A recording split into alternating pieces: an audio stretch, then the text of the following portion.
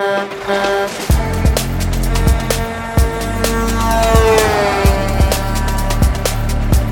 you heard of the news of the collapsed interstate, what was your immediate sort of reaction with like how the PMTA could be involved? Pushing 14,000 trucks, like you said, onto US 1 wasn't going to go well. So our focus was to try to get as much information to the through truckers as we could to show them alternatives so that they could avoid the entire region altogether because of the congestion that was going to result. Hey everyone, and welcome to our podcast, Caution Wide Right. It's just another trucking podcast. Now, with me today is not just a local Girl Scout troop leader, which my daughter would be excited to hear. Of course, that's if a 9-year-old girl would like to listen to her dad talk about trucking regulations for an hour. But even better, with me is Rebecca Oyler, none other than the president and CEO of the Pennsylvania Motor Truck Association, which has been promoting the interests of the trucking industry since 1928. Imagine that, how long cars have been around. Trucking Association's been here the whole time. Rebecca comes from a policy writing background with nearly 20 years in state government, where she advanced policy and legislative initiatives involving economic development, elections, voter registration, and more. Before joining PMTA, she served as the Pennsylvania Legislative Director for the National Federation of Independent Businesses, which is a premier small business advocacy organization with about 13,000 members in Pennsylvania and 300,000 members nationwide, really getting her work cut out for the role for the PMTA and what she's doing today, advocating for businesses. She also taught as an adjunct faculty in Millersville University Department of Government and Political Affairs, a graduate of the Executive Leaders Program, and is a member of the Women in Pennsylvania Government Relations. Finally, last year, American Trucking Association presented its Trucking Association Executive Council Leadership Award. And you guessed it, Rebecca last year was named the recipient for her advocacy efforts on behalf of the industry. So Rebecca, welcome to the podcast. I'm really happy to be here, Luke. Thanks for having me. Now, incredible background. And before we begin, Toby, our cameraman, has a daughter. I myself have a little girl, and she's in Girl Scouts. I'm curious, like, what advice do you have for girls out there looking to become future leaders in our state or country? Well, I think that's easy. I would say be bold. Find your passion, and just remember that you were put on this earth at this time for a specific reason. Find your passion and go with it. Don't let anyone or anything hold you back. Do it. And so as a Girl Scout troop leader, I'm just curious, what's your favorite pastime or activity involved with the girls? Well, I always have to say that my favorite thing is being outdoors because I'm an outdoors person. I love hiking, camping, fishing, just splashing around in the creek. And those are the things I always try to get my girls out and do. But my girls really enjoyed, they still do enjoy community service a lot. So, of course, like all Girl Scout troops, we sell cookies every year. Yep. And every year, our girls voted on what they want to give their donation cookies for, and they really try to get donated cookies as much as they can. So this past year, I was really proud of them because I promised there was no influence involved from me, but they voted this past year to donate their cookies to truck drivers. So we had about 130 boxes of donated cookies, which we gave out at the state truck driving championships a couple weeks ago. So that was really exciting, and I have to think I've done something right in the troop to get them to focus on truck drivers. So very happy. So your girls, they're involved in Girl Scouts. Were you originally involved in Girl Scouts as a kid too, a brownie, or what got you as a leader? Yep, I was a Girl Scout all the way up until I was about 12 or 13. Yeah. And then I have to be honest, I got bored because I'll just tell you a funny story. We were sitting in the church basement making campfires with candlesticks one time, and I thought, this is silly. I can be out making real campfires. Mm-hmm. I want to do that. So I didn't last too long. I think our troop was not as active as I preferred to be, and I was on my own on the weekends anyway. So I quit when I was about 12 or 13. But then when I became a troop leader, I made it my mission to get my girls outside, in nature, learning how to make a real campfire and making those s'mores and out in nature hiking. and all of that stuff. So that was really my big goal when I became a troop leader, is to make sure my girls did not get bored. And that happened because we had started with 9 girls a few years ago, and we still have 9 girls. So that's really awesome. Happy about that. And they're seniors now. So wow, all 15.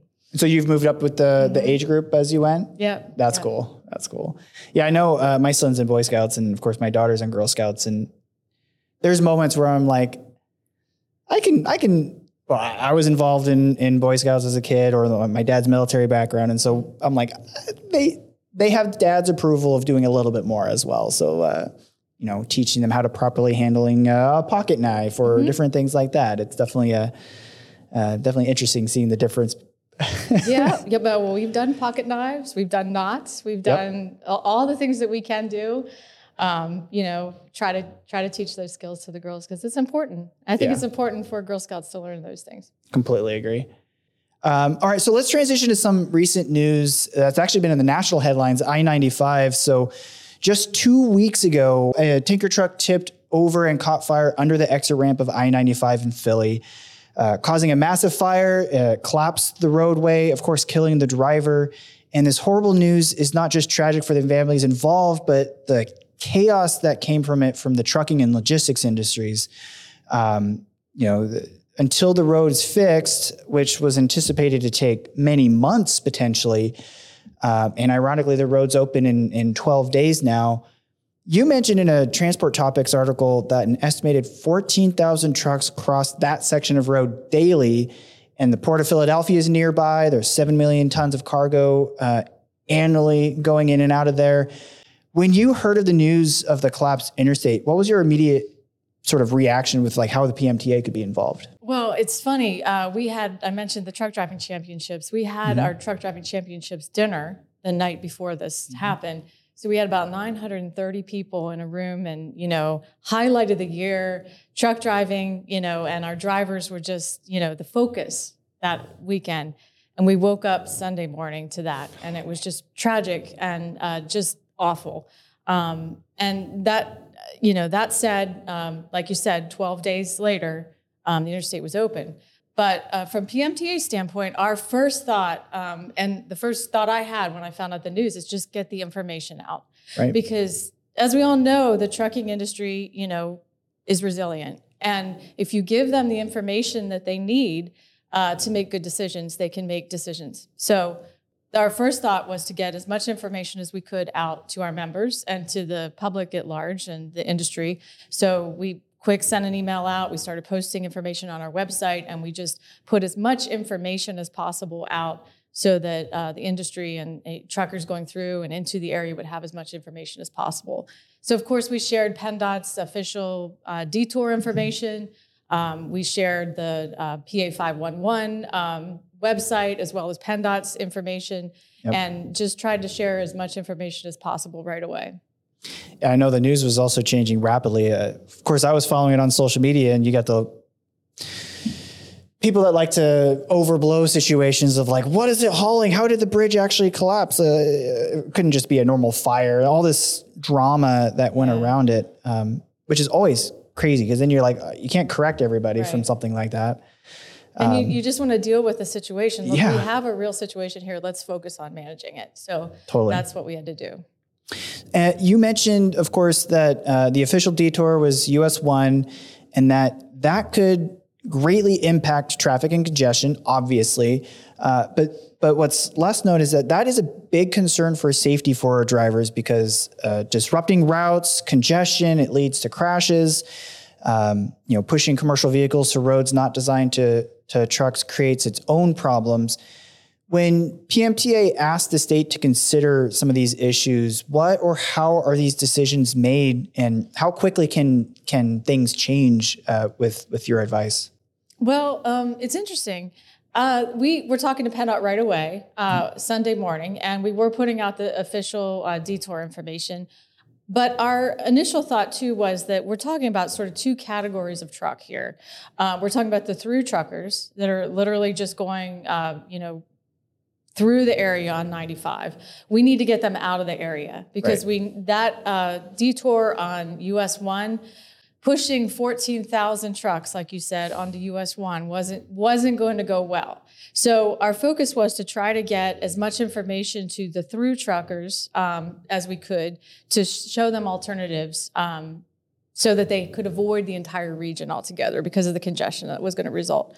So the bigger problem actually was the trucks who were delivering and picking up those local businesses right in that region. Right. And a lot of them were located right near the bridge and right along Route 1 there, which, like, as you said, is not designed for trucks. So we knew we were going to see a lot of problems, and we did hear some businesses that weren't getting deliveries.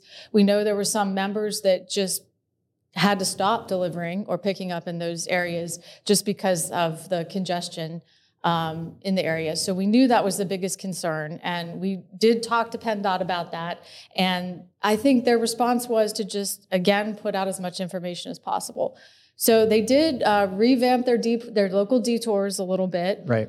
They adjusted their signage. And I think the other thing that's worth mentioning is now we have, we all have GPS, systems. We can all go online and look at the traffic. They even, I had so much fun sitting in my office, well, if you can call it fun, in Harrisburg, and right across the river from Harrisburg, looking at cameras on the roads in Philadelphia, which, you could see, what the congestion was like on the Schuylkill Expressway, for example, which was part of the detour.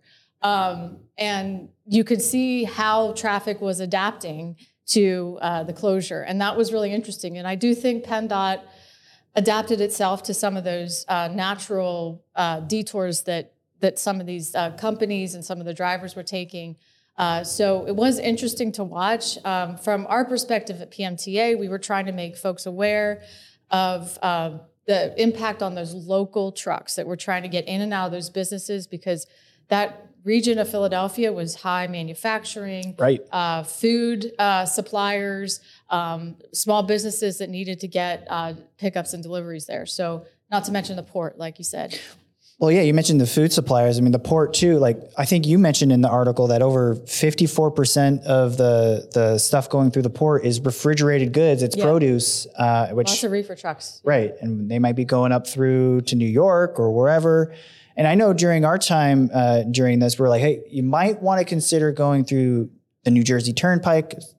Turnpikes are no fun for everybody, extra costs. But you mentioned that you had to work with the New Jersey Motor Truck Association as well. How's that partnership look? What was those discussions like? It's kind of interesting to think that this specific section of Interstate 95, there are a lot of routes around it, luckily. Right. So a lot of the through traffic already was taking 295 over to the Jersey Turnpike. So we talked about that, and we're aware that that was the way a lot of traffic was going to divert. So it was kind of keeping an eye on that and what the impacts would be. And so it was more along those lines because we were aware that that was a route that a lot of the through trucks were already taking. So it was just going to increase the congestion likely on those routes. Now, talking to our members, a lot of them also routed around the region by going to Pennsylvania Turnpike. So we know that was also the case. And even farther out to the west, 83, 81, 78. And it's like I said, truckers are resilient. They're going to find a way. Just give them all the information they need. Now, one thing that was interesting is I drove around a lot. I didn't go to Philadelphia. I haven't been there yet, but drove around some of the other interstates, and I noticed a lot more truck traffic, at the rest areas and things like that. So I do think that there was a lot of diversion of the through trucks onto the surrounding interstates, which isn't a bad thing. And it was a temporary situation, and I think everyone made the best of it. So, I mean, for it taking less than 2 weeks for at least continued traffic, I think it's one lane right now getting through, but still it's better than nothing. And three lanes. Oh, 3 lanes. Yeah. Oh, wow. Amazing. That's incredible. Yeah. And I know, of course, because when this stuff kind of happens, it's like, okay, well, what about truck parking? Because Philly's a big area. And then if it's going to be less diverted through Philly, whose truck parking is an issue anyway. Well, and that's one of the things we were trying to communicate during this period is, look, if trucks are getting off the highway and they're getting into some of these back streets in Philadelphia, which they were, some very small back streets in Philadelphia, sometimes they're going to need to pull over and stop. So be patient, be understanding right. that this is a situation that we have to deal with. It's not the trucker's fault. It's nobody's fault. It's just something that's we're just gonna have to deal with for a little bit. So we were trying to get the word out about that as well. And I thought it was interesting. You mentioned the Pennsylvania Turnpike, and I know during the time, obviously it's more tolls, more cost associated with, for these trucking companies to have to deal with. In fact, I think, I forget who, a recent article, Landline or somebody said that the cost of operation for a trucking company was the highest it's ever been, $2 a mile. And PMTA was looking into a toll fee waiver in those coming days and weeks. With it open, did that go anywhere? Is it still being something pursued? No, that, like we said, the interstate was open so quickly at 60% capacity that it wasn't something that we actually had time to move, because in this case, because the Turnpike Authority to toll is actually a legislative authority. It comes from the General Assembly. So we would have had to get a bill passed in the state legislature, and that takes a little bit of time. So that we didn't end up having to go that route in this case, but we did start asking the questions as to whether that would be possible. And then obviously they're still working on the bridge. It's going to take obviously months, but that's part of the process. Get the roads open and then finish it up at a decent pace. And I think yesterday, the House passed a resolution to try to keep funding for, this construction and this effort being funded. Is PMTA a part of continued process with this, or what's the future for PMTA and the I-95 stuff? Well, we're just going to continue to be supportive of getting the interstate, back up to 100% capacity and getting it fixed. There was a disaster declaration that was required in order to get the funding, the federal funding to get it fixed, and we obviously supported that, and we're continuing to be supportive of getting the interstate back to 100%. Very cool. So we can see a little bit about how PMTA helps the trucking industry in the state. When I was a part of the Oregon Trucking Association before moving out here, I often came across drivers, owner-operators, even small and larger fleets sort of not understanding what these trucking associations do for them. And obviously they're not spending the time emailing legislation or complaining about certain things. They're not going on Capitol to comment on bills and stuff being passed and so much more. What does it mean to be a member of the PMTA, and how does the organization help trucking companies? Sure. Well, we have about a little over 1,200 members right now in Pennsylvania. And those are trucking companies, small and large, all the way from, single owner operators all the way up to the biggest companies in the nation. And we also have a lot, I think at PMTA, we actually have a lot of small businesses. So think of your businesses that drive trucks but aren't necessarily thought of as trucking companies. Yep. And we have a lot of those in our membership as well. But then, of course, we also have the companies that support trucking. Even if they aren't trucking companies proper, they sell products, services, like CNS, to our members and to trucking companies in the state. So those are also members of ours. And what we do is sort of a three-pronged approach. We have our legislation and regulatory area where we promote policies that are going to lead to success in the trucking industry here in Pennsylvania, and we'll probably get into some of those here during our discussion. So regulations and legislation. And like you said, your typical trucking company owner doesn't have time to go, sit up on the Hill and listen to hearings all day. So we kind of keep monitoring that and let everybody know what things are happening up on Capitol Hill. So that's the first part. The second part is networking. We actually try to promote networking amongst our companies so that you can stay up to date in the latest news and information in the industry and the latest products and all those types of things. So networking is a big part of what we do. And lastly, but not least, certainly, is safety.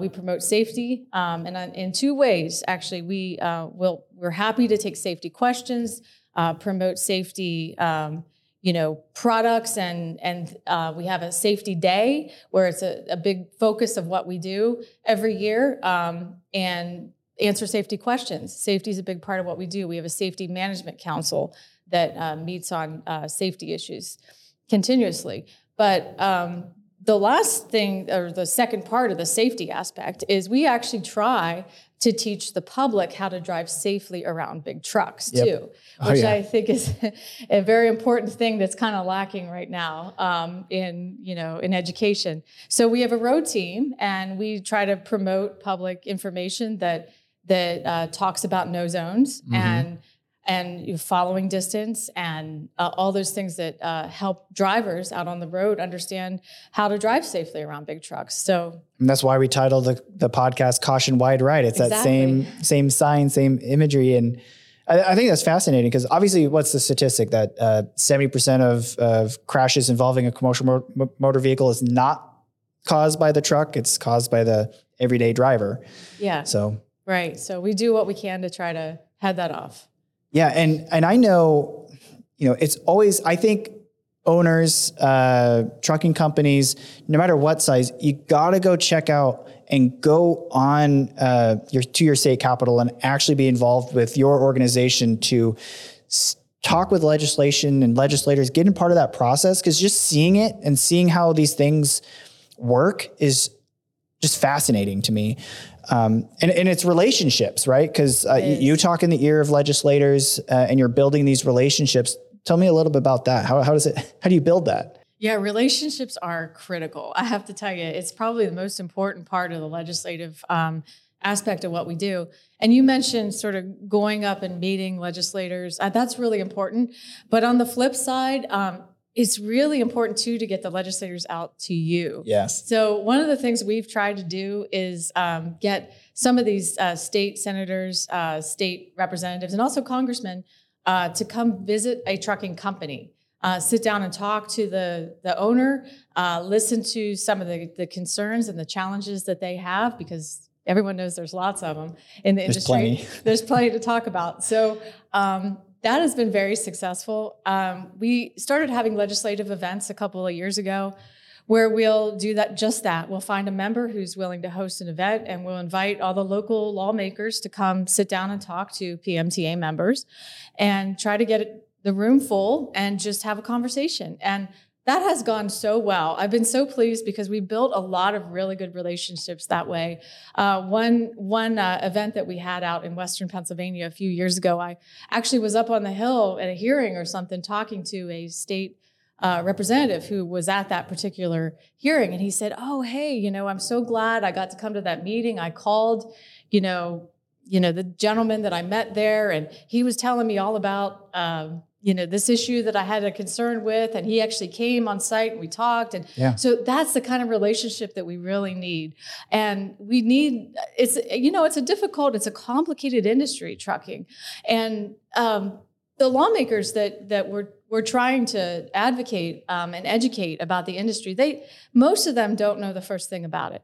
So it really is an education, and look at it as you're trying to educate a decision maker, a policy maker that's making policies in Harrisburg or in Washington for your industry. And if they don't know the first thing about your industry, how are they going to make good decisions? Exactly. So it's a matter of educating them and then being available to answer questions. Yes. So we're just trying to make links between our membership and be a resource where we can provide information for the policymakers from our membership, right? So that we get good policy out of Harrisburg and Washington. And I'm curious too, because you took over the role during really the midst of the pandemic.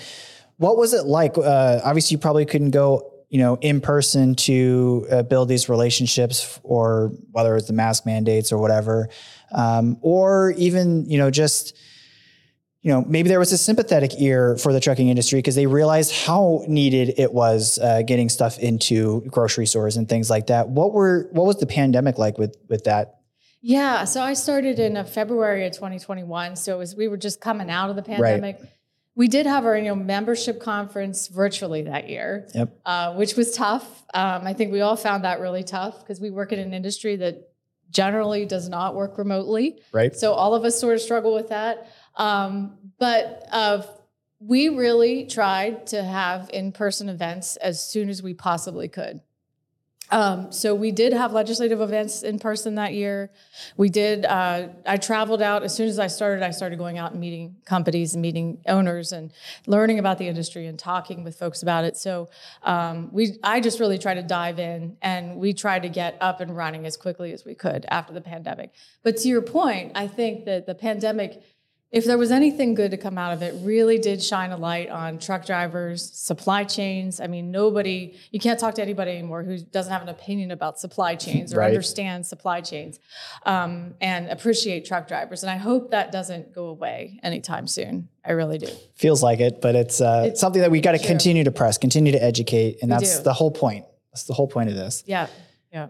So according to the ATA president, Chris Spear, in the last couple of years, you've excelled in revamping the association, scoring multiple legislative victories in the process. And he specifically pointed out the bridge tolls. So Pennsylvania DOT, PennDOT had been pursuing, I think it was like nine different highway bridges for more tolls, especially for truckers. And you spearheaded an effort it involved building an opposition coalition, engaging the public and the media to bring attention to it, and then working closely to mount a legal challenge throughout this. And then the court sided with the PMTA-led coalition that ruled PennDOT failed to follow proper procedure pursuing the bridge tolling initiative. I'm just curious, tell me a little bit about that. Sure. Actually, it was funny. It was right around the time I started at PMTA. I think the second day I was there, I did an interview on TV about that specific issue. So it kind of got baptized by bridge tolling. Baptized by bridge tolling. I love that.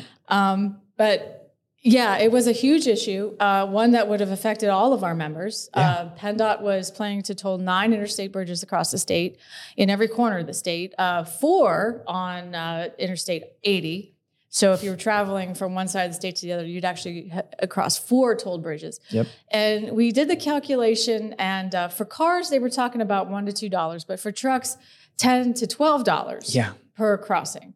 So we did the calculation. It would have been $5,000 to $6,000 per truck per year, which, some people thought that wasn't a lot. But if you take that times the number of trucks and the number of crossings that a lot of our members and a lot of, companies in Pennsylvania cross those bridges quite a lot, especially the ones located near the bridges, obviously, are going to be impacted the most. It would have had a huge impact on the industry in Pennsylvania. We're talking, over time, billions of dollars of costs layered on top of an already expensive industry here in Pennsylvania. We are already the 3rd most expensive state to drive a truck in. Right. So it would have been just devastating. But I think the most galling thing about that proposal was that it was a COVID, project. They didn't do any public notification about it. It was a virtual meeting of the Public-Private Partnership Board at PennDOT, where they announced this proposal and voted on it with, I think there were 4 slides that the board was shown. Oh my gosh. So we wouldn't have even known about it except our lobbyist in Harrisburg alerted us, hey, I just heard something. Maybe you should tune into this P3 board hearing, which of course was virtual. So tuned in, and big surprise, there was a bridge tolling vote. So it was just really galling how that happened because, we all try to trust our government, and there are certain processes that you need to go through in order to be responsive to the citizens of the state. And voting on a public-private partnership board, voting on a virtual meeting in the middle of a pandemic to impose tolls on everybody in Pennsylvania, which we believe is a tax, is just not the way things should be done. So we fought it from the very beginning, from that very first P3 board meeting all the way through the end. And like you said, we fought it a couple different ways, educating people about it, educating them about the costs involved and about how, processes weren't followed. They didn't announce it ahead of time. There was no public comment period before it was voted on. There was just no process followed. We fought it legislatively. We started talking to lawmakers and using those relationships that you talked about, calling up friends in Harrisburg and saying, were you aware this was happening? Do Right. your constituents know this is happening? And a lot of our members did that. They called their state senators, they called their state representatives, and were really pushing back because they used those relationships they already had. And then the legal challenge, like Right. you said, there were some municipalities outside of Pittsburgh that filed a lawsuit challenging the process because this was just a faulty process. And we submitted an amicus friend of the court brief on that lawsuit.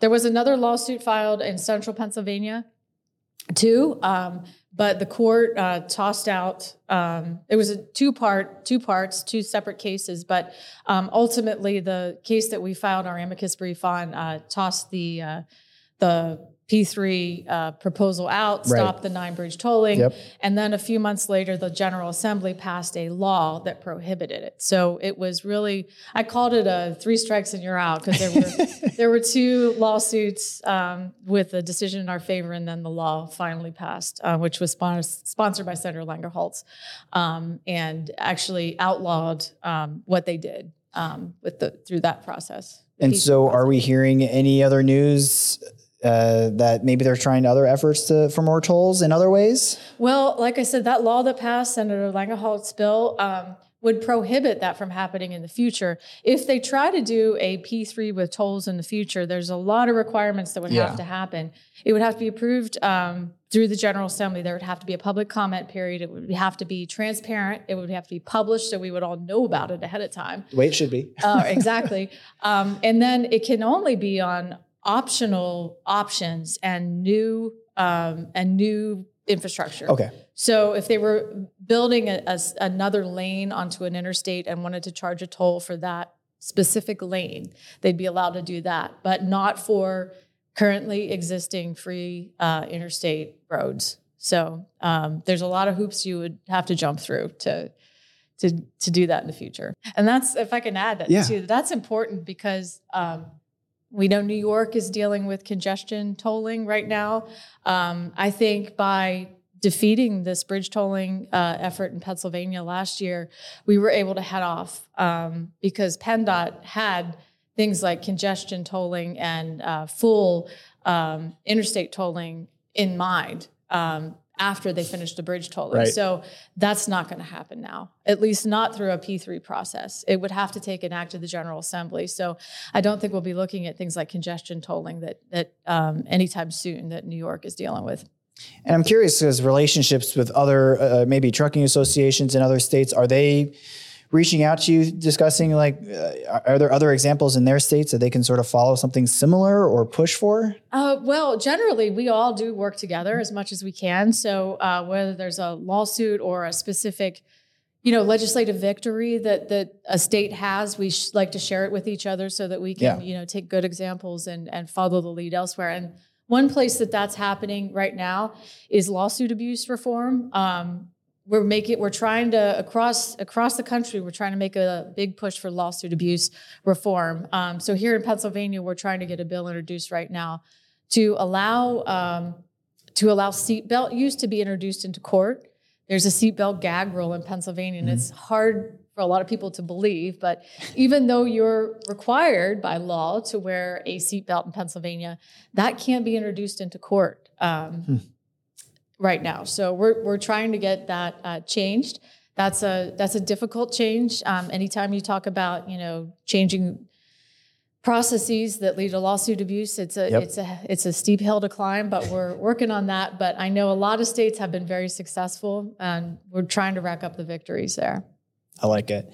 And so the most recent news surrounding PMTA is that in the last week or two, PMTA and the 4 members are suing the Department of Environmental Protection, the DEP, over CARB regulations. And this is where I got to transition to here because there's so much detail to discuss about CARB. So we need to do a quick little history lesson.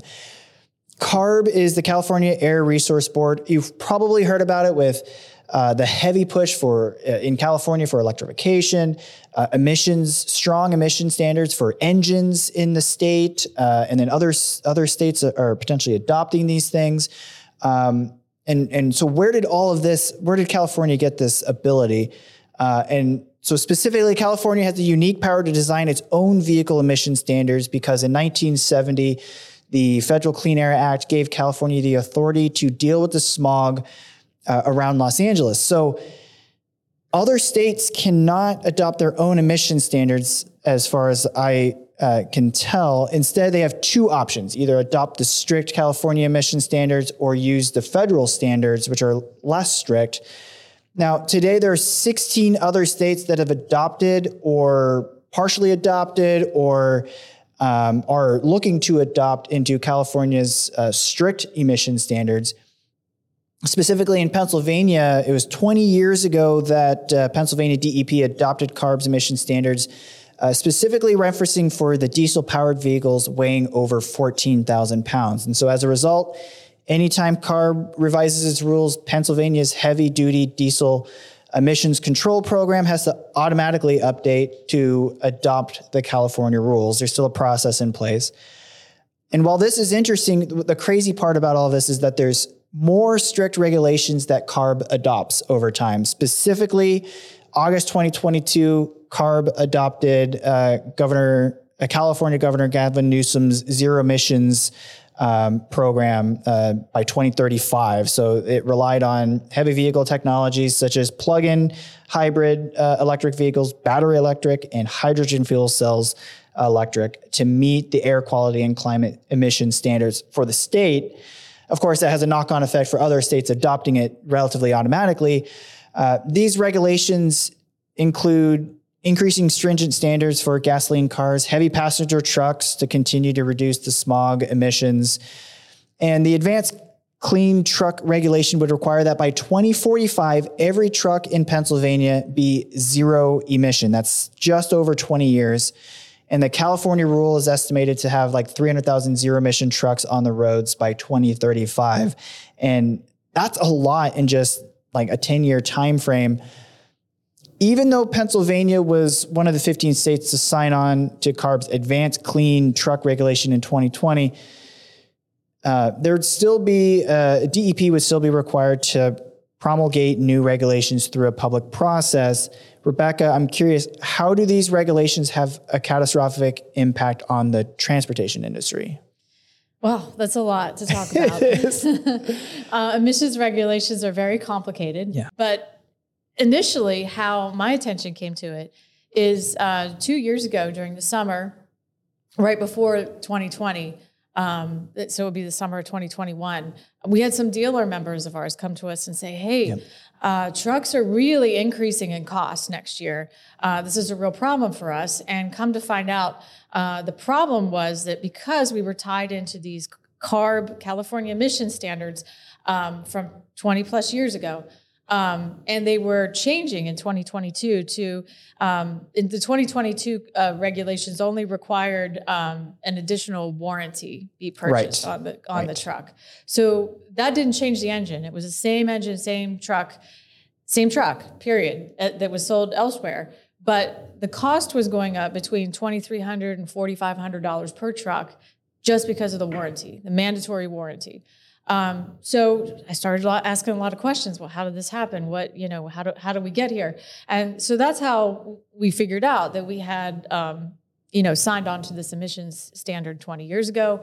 And it was going to be affecting us starting in 2022, but stepping up, like you said, so that more and more onerous emissions requirements are going into effect over the next couple of years, including in 2024. And then again in 2027, in which those 2 years we have extremely strict CARB emissions standards going into effect. So up until recently, those CARB standards hadn't been a huge problem because there really wasn't any difference between those standards and the EPA standards. But it's going to be a huge problem from here on out because it will be difficult to purchase trucks across the country that comply with the California standards because it's difficult to produce them. 2024, not so much, but in 2027, it's going to be difficult for the manufacturers to figure out the best solution to comply with the standards. And then once they figure it out, just getting enough trucks out to meet demand is a whole nother issue. So there's a huge possibility that there won't be trucks available in certain classes that comply with California standards. So in order to protect the Pennsylvania's trucking industry, which of course is a huge industry and responsible for a lot of jobs and economic growth in the state, we thought it best just to try to get a handle on this and see if we could get out from underneath the California standards. Because fundamentally, we just don't think it's fair that California regulators regulate Pennsylvania trucks. And I'm curious because obviously, it was adopted 20 years ago for Pennsylvania to do that. Has there been past examples where, DEP was sued over CARB regulations in the past? Not that I know of. Okay. Yeah, I'm not aware of any. It hasn't been an issue until recently, I believe. So yeah, and I know. You got the manufacturers are suing CARB specifically in California over this, and I can't remember if that actually they just settled or something with this process. But then there's also, of course, 2 other states of the 15, 16 states that are involved with adopting CARB. You got Minnesota and you got Virginia fighting it in their own way as well. Minnesota is fighting it. They're suing as well, and they're claiming specifically that the requirements violate EPCA. That's their Energy Policy and Conservation Act, which creates, actually it's the federal government's EPCA. So it creates a uniform national standard for vehicle fuel efficiency, prohibits states from adopting other standards that contradict federal fuel economy standards. And so they're suing CARB basically what seems like out of existence. I don't know if you're aware of this legal battle. Well, I know there are, I think, 15 other states' attorneys general who are actually suing the federal government for turning over national regulations to CARB. Right. Essentially, oh, wow. That should be illegal. Because it's like you said, states have 2 choices. They can either choose to go along with the CARB standards or stick to the EPA federal standards. But I'm not an attorney, but I don't know of any other law where you can choose to follow another state or go with the federal right. It's so awkward. It's so strange. And why a state would turn over its own legislative and regulatory authority to another state just doesn't make much sense to me. So I think there's a really valid challenge to that law. So I hope it succeeds. And if it does succeed, does that mean the state would have their own standards that they could do, or is it just defaulting back to federal regulations? Well, like I said, not attorney, but I think it would default to the federal. I believe so too. That's what it sounds like. Because then again, that whole chaos of trying to mandate each state having their own power for this would be an interesting process moving forward, and a different tackle, which sounds like nobody wants anyway. That's not to say too, I think the federal regulations are concerning as well. Yes. The federal EPA, heavy duty emissions regulations also are very concerning. And I know the industry is trying to fight for more realistic, doable emission standards there as well. Right. And I know, so Virginia, when they're fighting it, I think it's legislative. They have a House bill that's trying to get through, that did get through to get out of under CARB's regulations, but likely going to be shot down in their Senate. I believe Pennsylvania as well. It passed the House for fighting it legislatively to get out under CARB. And again, likely going to be shot down in the Senate. Legislatively, are you a part of that legislative process as well? Yes, that was the first thing we tried. We had a bill introduced in the House. Our members testified in a hearing, and the legislators agreed that it was a valid concern and wanted us to try to get out from under CARB. So, and I will say, even the Department of Environmental Protection in Pennsylvania understands that this was a concern for the industry. Right. They realized that in 2022, the only difference was the warranty. It was the same engine. So they actually issued a suspension of enforcement order. So they aren't actually enforcing the regulation right now in Pennsylvania. But one of the problems with that suspension order is that it actually leaves companies, both dealers and buyers of trucks, liable for a challenge. So if a private entity wanted to challenge them in court for not following the regulation, that could be done. So that's a concern for us. So we did ask for a legal change, and there was a bill introduced in the House that year. It did pass the House, and it got over to the Senate, but it got all the way to the very end of the process. It just wasn't considered at the end of the session in the Senate. So this year we actually have a bill that moved in the Senate, and it would suspend enforcement of CARB through and address the liability concern too, through model year 2020 until model year 2027. So at least it's a delay, and that has passed the Senate, and now it's in the House. It hasn't yet been considered in the House.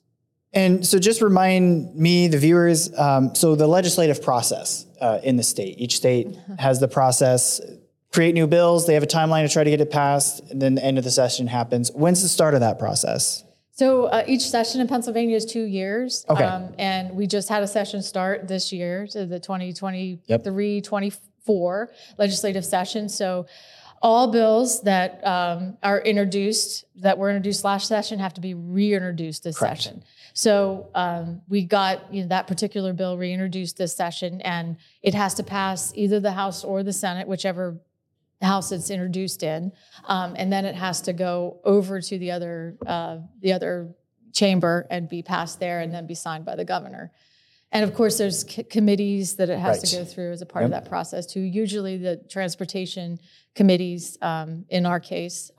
So that's where we are. That bill has passed in the Senate committee, made it all the way through, passed finally in the House on the Senate floor, and then got over to the House chamber, and now is in the House Transportation Committee and hasn't been considered yet there. Right. And so obviously all of this is surrounding, obviously zero emissions, electrification that's coming, diesel trucks. Do you see that still being the future? Is it a long-term thing? Obviously you want to slow it down to just be able to handle a transition, but is this inevitable?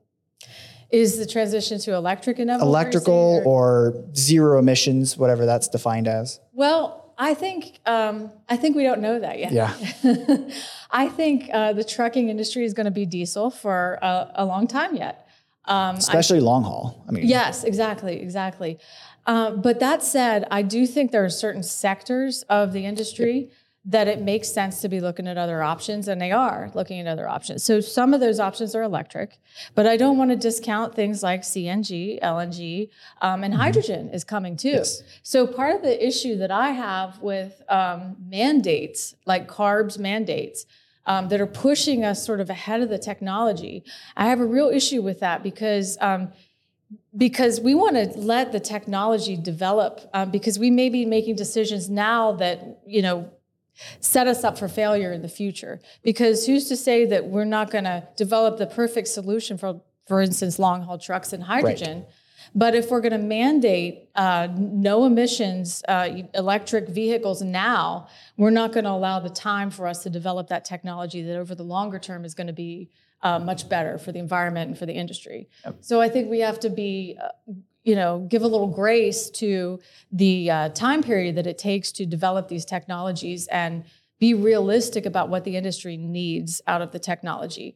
Because if we go too fast, we're going to be making probably poor choices for the environment, and B, for the industry. And everybody knows how important the trucking industry is. We do not want to set it up for failure. And that makes complete sense. And then we're also in this environment where President Biden passed the infrastructure bills, which has a big influx of money into this EV transition process. In the state of Pennsylvania, there's a lot of discussion of, charging stations. Obviously, there's regulations on, what kind of vehicles, smaller vehicles, what the charging standards are. But for medium and heavy duty trucks, there's no standard yet for charging stations specifically. But while there's this long-term or even this quick discussion on infrastructure, electric charging infrastructure in Pennsylvania, is PMTA still in this process of sort of, hey, make sure that there's drive-through charging stations for truckers eventually, keep that plan in place, or? Well, I think we have to be aware of that. I've had a lot of conversations with PennDOT lately on truck parking, because I am actually the chair of study that they're doing right now in truck parking. And I try to bring this up from time to time when we talk about freight planning, truck parking, that type of stuff. And luckily, we're not pushing the industry into electric right now in Pennsylvania. However, surrounding states are. Right. So those trucks in surrounding states are going to need to drive through Pennsylvania and stop at Pennsylvania rest areas. Yep. So that's one of the things that I do bring up when I get the chance, that we need to give some thought to the charging infrastructure for sure. And we know that charging trucks is just worlds different than charging cars. Completely. And I just saw, I'm sure you saw it too, ATRI study on electric charging infrastructure, that just one truck stop that they used as a pilot would be the equivalent of 15,000 homes. So a lot of these truck stops and a lot of rest areas that we're talking about are in rural areas where there's not a lot of infrastructure, period, not to mention like Correct. truck parking or even roads. There's just not a lot of infrastructure, period. So we do not have the electric infrastructure to build out those charging stations right now. So it's absolutely something that needs to be thought of and something that I try to bring up. But when we talk about truck parking, we know there's not enough parking spaces for trucks as it is. 1 for every 11 drivers is nowhere near enough. And we know of a major problem in Pennsylvania.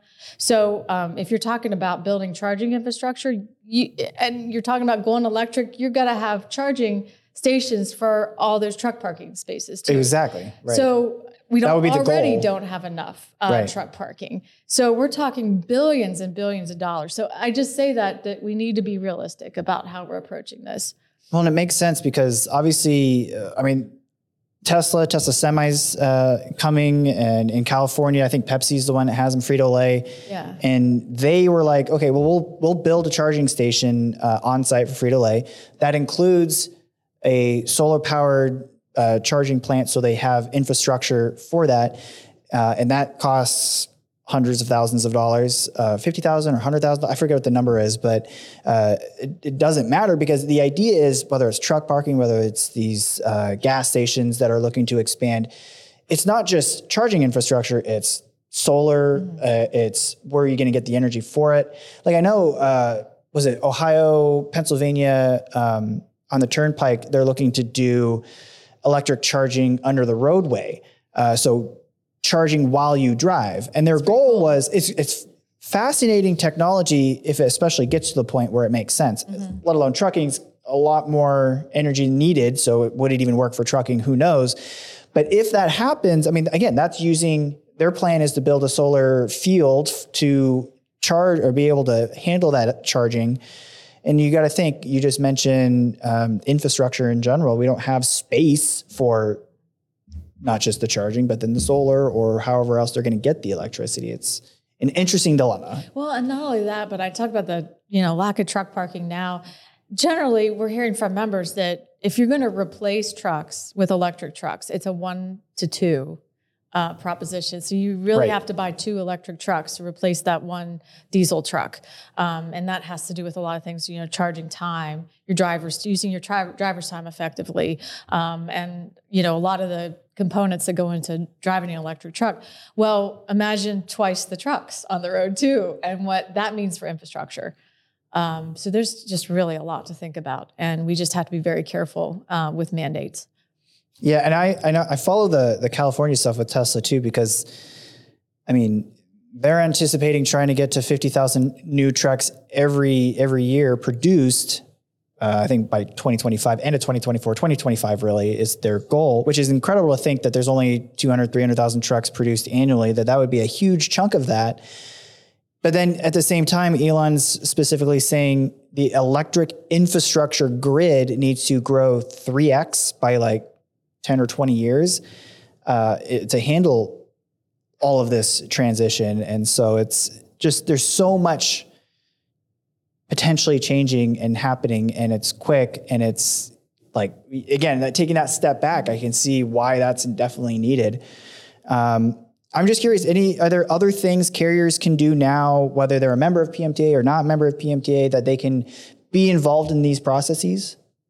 Sure. Well, we have a lot of information on our website, and we do post information about all the things that we're involved with there. We have an emissions specific website there. We have truck parking information. Obviously, any news that comes out of Harrisburg, we'll post that as well.